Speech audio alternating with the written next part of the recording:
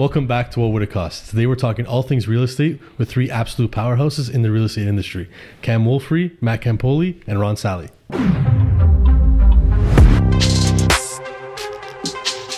These gentlemen are absolute powerhouses. They're top performers, and they have lots and lots of strategy and amazing information that they're going to share with us today.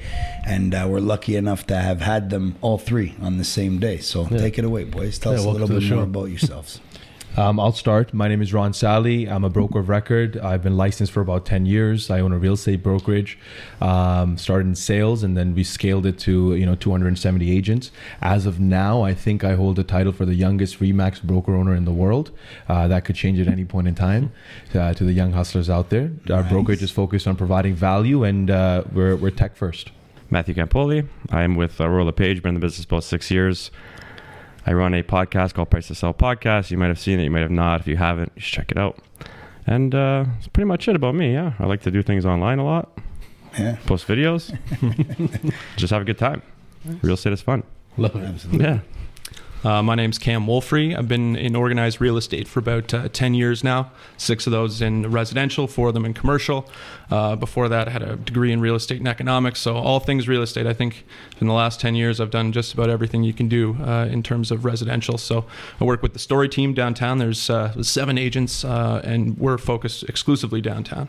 Awesome. Very cool. Awesome. And, given the current market of where everything is going, not to be too specific, but let me give us your ideas of where the market's trending, or what your thoughts are, at least for first-time home buyers or just investors.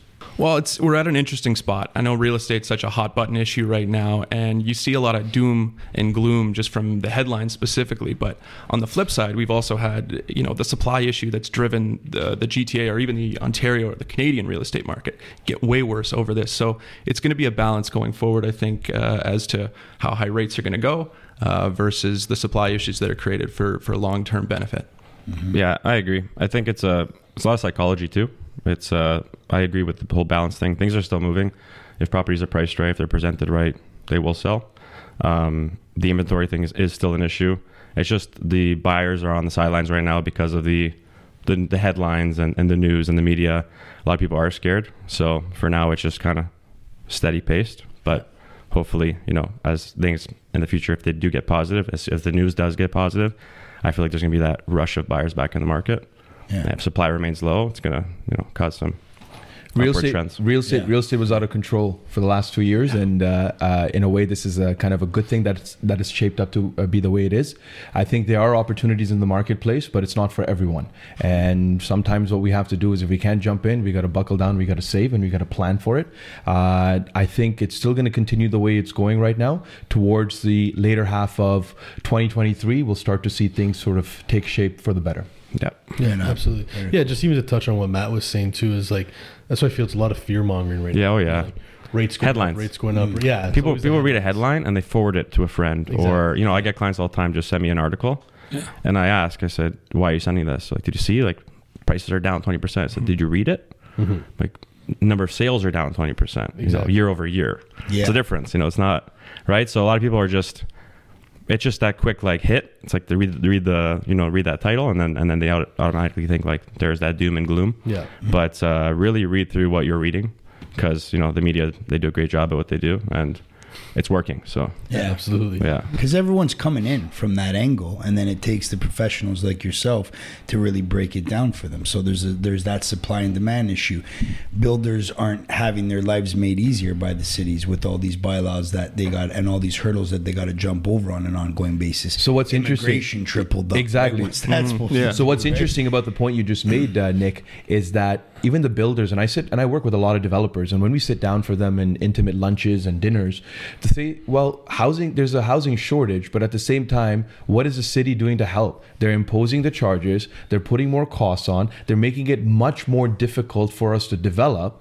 They should be making it much easier for us to put housing in place if housing is such an issue. Right. So why have so much transfer tax? Why add all of those things? Make it easier for us to build. Yeah, absolutely. Totally. It doesn't help with all the costs all across the board, right? And materials being, expensive too. It's just all around.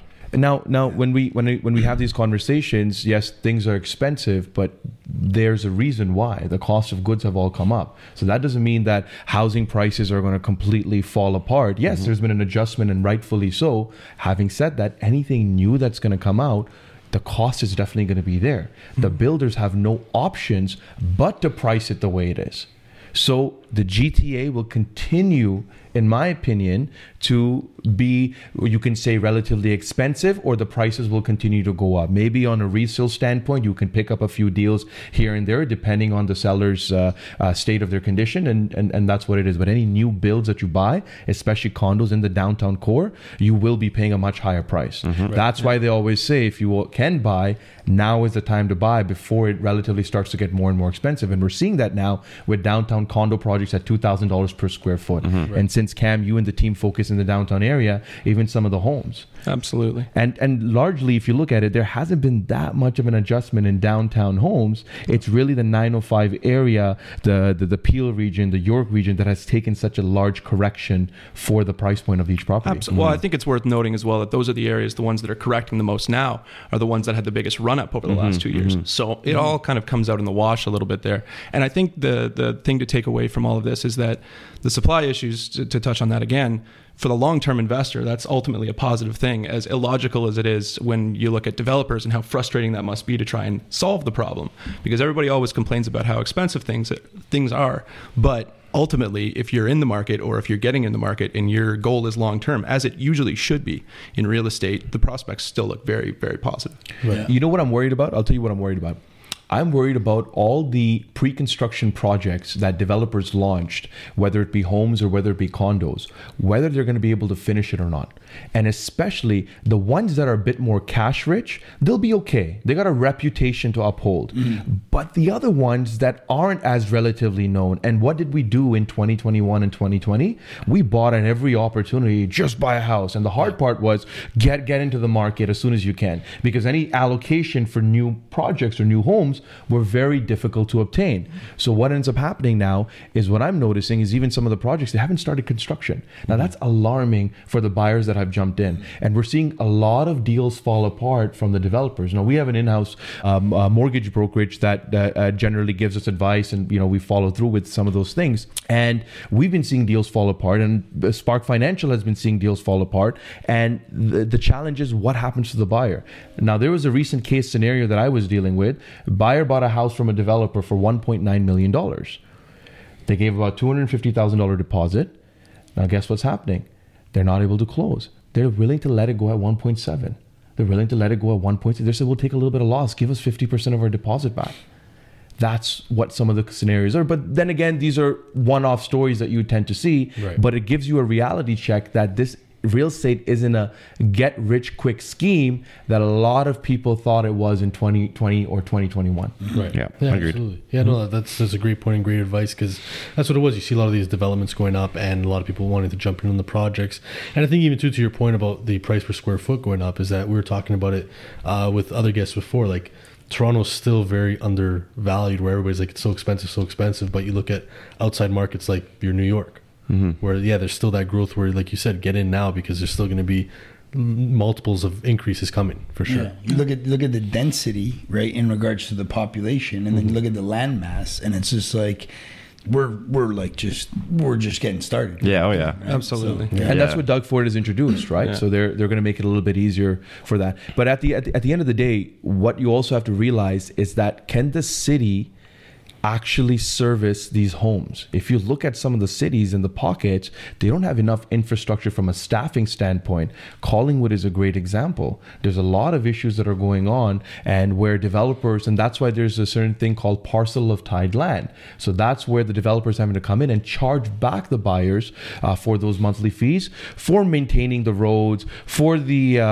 garbage services, the snow removal, so on and so forth. So you're going to start to see that a little bit outside the GTA. That's why the parcel of Thailand is becoming so much more and more common, because the city does not have the infrastructure to uphold that. So even if they do increase the housing or the density, what's important to understand is that they do it strategically. And that's why certain cities, when developers put in applications, they actually hold on to the application and they let it ride, because they don't have the manpower to service that many homes in that area. Right.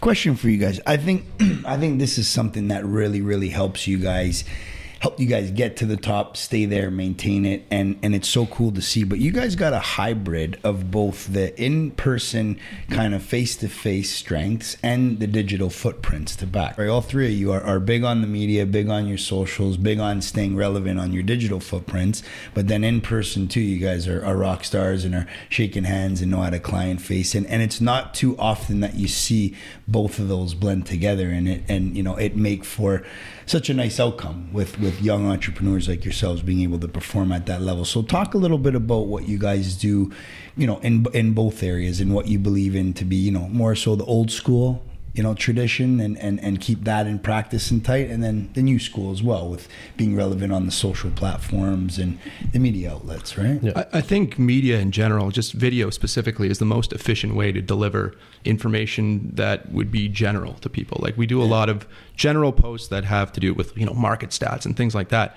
But I don't know if this is advice to new agents, but you can't ever give up the face-to-face interactions. Right. I find that, you can have the appropriate marketing strategies, you can know everything about stats, but if you don't understand a person or a client at their core level, you can't really advise them. So to understand somebody at their core is to be able to advise them appropriately. Right.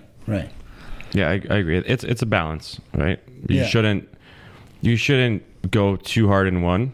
Like a prime example, my Instagram got deleted for a day, and it's just like, wow, there is no more Matt online, right?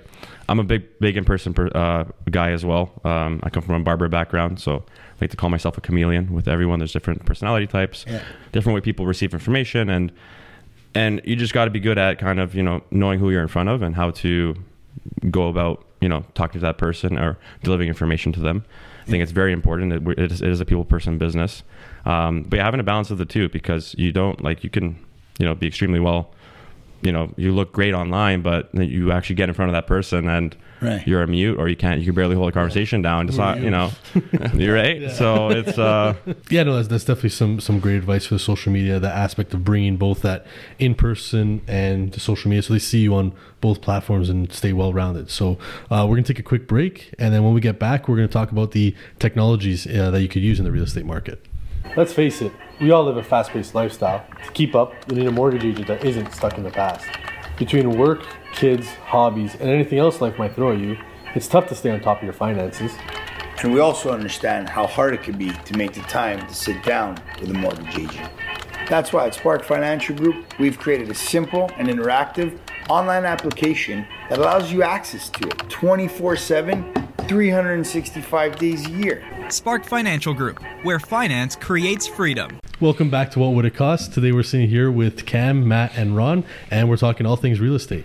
So Ron, to get back into it, we're talking about social media, how people use that as a huge tool in real estate. I know you're huge on the tech side, so give us a little bit of input on what you've developed for your team, and how these tools have made everything useful. Yeah, absolutely. I mean, there's so many channels to marketing, and you have to use a combination of all the channels. So what we've developed for our brokerage, specifically in-house, is a back-end all-in-one resource platform. Usually information in life is all scattered all over the place. It's in your it's in your email, it's in your notebook, it's in your car somewhere. What if there was one centralized place where anything and everything you need is all there? So from a real estate standpoint, we've equipped our agents at Remax Millennium with marketing resources, pre-construction resources, legal resources, training materials, videos. They can see their own production on the back and any clause access that they need, any document that they would possibly need. So they're able to work that much faster from a marketing standpoint, and at the same time be able to service their client a lot more effectively, because that's what it really boils down to. How fast and effective can you service anyone and make them feel important during the real estate process? Right. That's awesome. And I want to touch even, just to shift more on the investment side, because I know you're huge with Airbnb, and I'd just love to get all three of you, like your standpoints on that. Given the market we're going to more of that investment market where you hold the long-term rent yields are pretty high up there. Do you find that there's still that drive for Airbnb versus going the traditional way, finding your one solo tenant and sticking to that tenant? If I can jump in, what I've noticed about Airbnb specifically in general is that you got to know what type of customer or clientele you're trying to attract to that Airbnb, right? There's a unique stays, then there's a regular stays, and there's a little bit of a long-term stay. So first off, finding that right property to figure out which is the angle that I want to go forward with. The waterfront properties, which are the cottage stays, on those ones, they're specifically adhere to that. People are either going to rent that out for a week, sometimes even 2 weeks, and then there's the longer stays where you're closer to the airport and somebody needs a place where they're coming for work or they're hanging out and they need that place for a month. Right. So what I've noticed is slightly a little bit of a drop. Each property is unique depending on the area, and the location is huge. You got to treat Airbnb like a hospitality business, right? So like I have a unit in downtown Toronto. This year was actually better, but again, it's prime downtown Toronto. We've seen the city open back up too, right? So you have the Carabanas back, you have the Rolling Louds now, you have all these festivals, these engagements, TIFF, right? That attracts a lot of tourists. Again, just like hospitality, and our numbers were through the roof this year. But yeah, you might have some other exterior markets where we're entering the winter, right? We're in a location like Canada. We have extremely harsh winters. If you're in an area where maybe there's some snow sports, great. If it's just a cottage on the lake that's freezing cold and can't really do much that you would be able to do in the summer, yeah, you're going to see a drop. But another thing too, I really love about Airbnb in this market, I'll send it off soon, but just cash flow. Yeah. As if you're holding a property right now and we're just waiting for this, we're weathering the storm.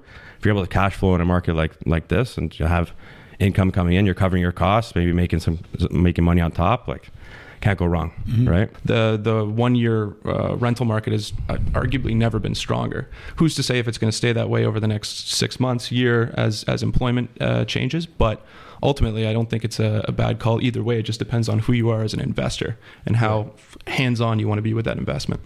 Yeah, we've been talking about it more and more often, where it's like you have the home prices dropping, you have rents going up because the whole supply and demand issue, right? And that you will usually lead to cap rates raising, right? Yeah. So it's an investor market, and the investors are coming in very well aware that there needed to be that cool down period, and that they were going to come in and be able to buy for something much more reasonable than what we've seen at the peak, right? Yeah. So that's the rule of thumb, right? Buy low, sell high, kind of thing, or hold it. Yeah. Simple, it's easy, right? And and some nightly rates are even a little more expensive with inflation and all that too. So if you're able to enter into a product that's cheaper purchase price, but your monthly earnings are higher, it's a better cap. I think that helps too for cash, like you're saying, because a lot of people right now where they're feeling a little stuck is they're in that variable rate. Yes. So that's where even myself, I was looking at rental properties. If I go with this fixed rate or a variable, but you have that fixed rental income after, it's going to be the same. It's like 1.9% you can increase next year. Yeah. Whereas at least with the Airbnb, you could say, okay, maybe it's a higher season.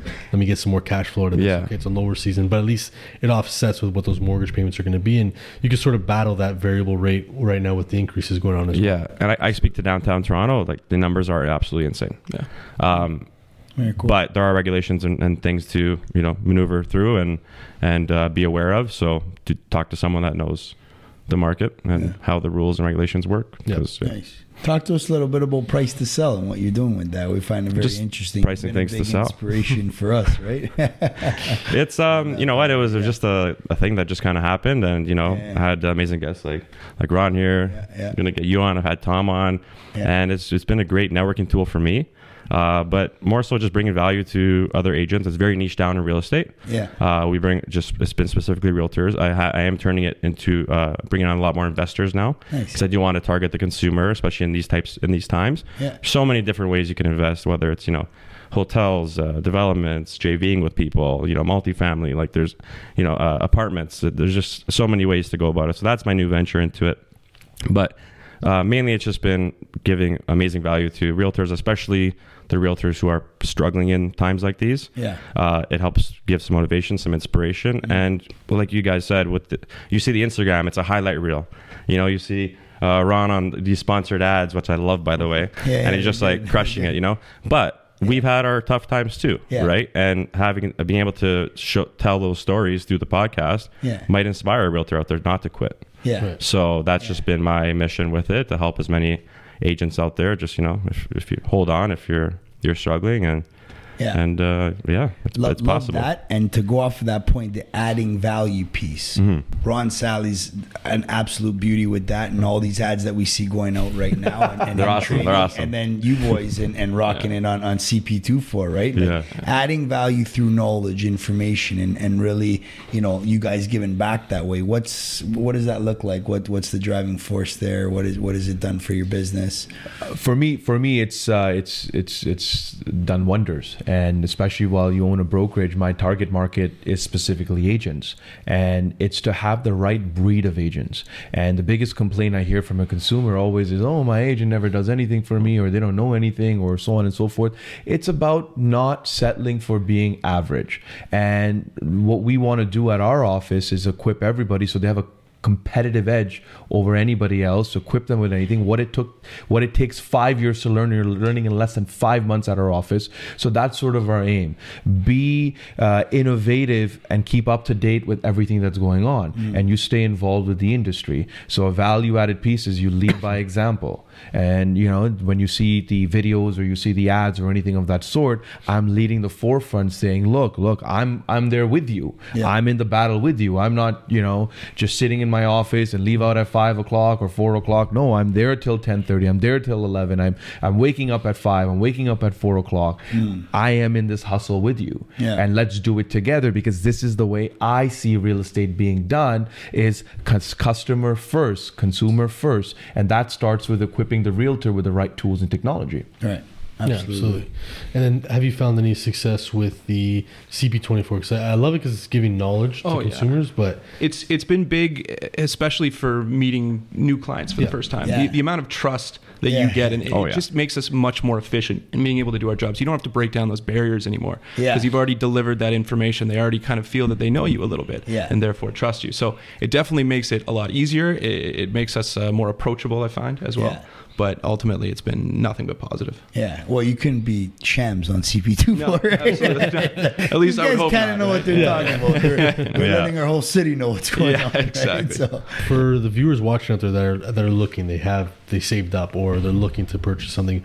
What do you guys recommend? What's your go-to? It's like, I think this is your best bang for your buck, or your best investment as of right now. You can get creative with it. I just had a client pick up a little small 600 square foot cabin in Muskoka on a half-acre lot, $150,000, and you know, the thing like that. Once you know you tweak it and you make it cute, can pull in $9,000 a month. You know what I mean? Like it's powerful because it's powerful because you're not limiting to one person. It's not one person paying $9,000 for the month. It's an accumulative of people paying $300 a night. Right, whether staying there cooking for them and cleaning out. I mean, if full breakfast, I'm bed and breakfast. For the extra mile. You got. You know, it's hospitality, right? You know, hospitality. That's what it is. The first one I'd say is pre-construction, and the reason why I say pre-construction is there's a lot of deals on the market right now from a developer standpoint where things you wouldn't have been able to pick up at that point in time you can pick up. And the other big thing is flexible deposit structure. So literally, if you were paying 15% in, let's say, 1.5 or 2 years, now you can even get 5% per year, where it makes it that much easier for you. And there's zero development charges and fees and all those additional closing costs that you would have had. It's freaking unheard of. You wouldn't have had this before. The other avenue that I recommend are unique stays. And the reason why I say unique stays is because they're unique, like waterfront specific properties, things that people would be a little bit hesitant to buy, because guess what?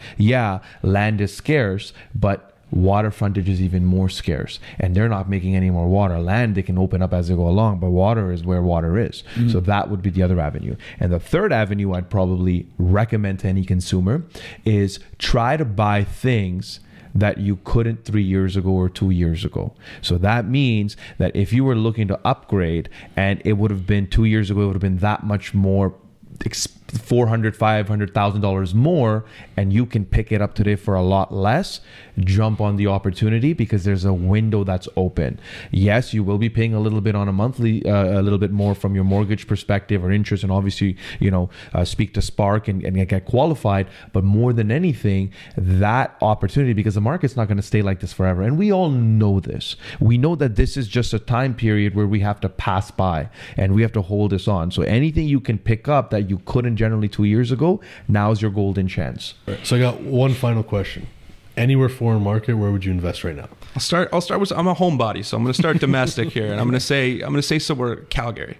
I think Calgary, we're seeing a big shift in terms of, especially with young people. It used to be just an oil market, and now there's a bunch of tech jobs coming there, and the price to live there versus anywhere else in Canada is virtually nothing. Now the rents are still high, so we talk about cap rates and those types of things. I think that will correct itself over time.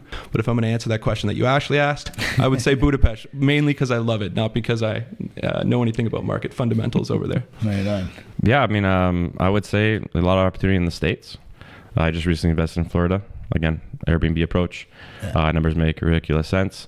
The demand in Florida specifically has really, come through since the pandemic. A lot of people are making the move down there. There's just a lot of lifestyle changes, right? And that's one of the spots where people realize, okay, I can work remote, or I don't want to deal with snow anymore. Let me just switch my life up. So that's been solid. And, but just in terms of value, for what you'd pay for a condo here, you can pick up a house down there, Beautiful. Love it. Leading back to what Cam said, even domestic, if I was to pick, I still think that Ontario has a lot of opportunities, even from Montreal standpoint. And, I still strongly believe in our province. He's staying here. Okay. That's the right answer. There's still a lot of opportunities that have yet to be, explored. So I'm sure it'll get there. But as of now, there's still a lot of opportunities to do that, because even for the Calgary to catch up on a lot of things, they're 20, 30 years behind, in my opinion. So by the time, let's say flash forward 20 years, would you buy Ontario and flash forward 20 years? What do you think is going to happen? Calgary has to catch up to Ontario, but Ontario 20 years will be a lot more. That's the perspective. But anyways, coming back to the conversation, I'd probably say Costa Rica. Oh yeah. Costa Rica right now has a lot of development from a vacation home standpoint, and I know many people that have homes over there, their Airbnb on their spare time, even in the city. And I've personally been to that country a few times now, and I've stayed in Airbnb mostly. So I definitely recommend Costa Rica. Yeah. Nice. Yeah. Maddie was winking at me because we're going there. Yeah, we are. January for the a live experience. Yeah. Shout out, Coach. We're gonna, Amazing. Thanks for the invite, guys. Open invite. Come. Oh, that's awesome. Well, yeah, thank you guys so much for your insight today. Really appreciate it. We know you guys are all extremely busy, so it's awesome to have you all sit down. And thanks again for tuning into this week's episode. We'll see you next week. Coming up on What Would It Cost? You look here, it's a city in a city. There, I feel like, from a Miami to Fort Lauderdale, it's almost like a province to a province. Yep. Here, we're nearing 38 million for the population of all of Canada. There, they're nearing 23 million for the population for the state. Yep. So And to go to the next point about the cap rates, it's like here, it's like, is it worth it buying that investment property to really try and stretch out how much you could make versus down there where we're seeing higher cap rates and vacation homes as well? Yep. Airbnb. Yeah, big Plus, time. And seasonal depression's a That real too. thing, boys. Yeah, look at the weather right now. I'd love to be down there with Niels. vitamin Everyone D. feels so bad he's moving away. It's Yeah. like, hey, bro. But on that point, I think some of the stats, it's like the home prices, and we were going to get into this, but it's around 40% higher as you look at Canada as a whole versus the States. And I think one of the biggest things that we forget is that the majority of Canadians live along that border of the Canadian to the US border. Yeah. So essentially, you got one of the biggest countries in the world, but all of its population is kind of going only towards one area of the country and driving the prices up.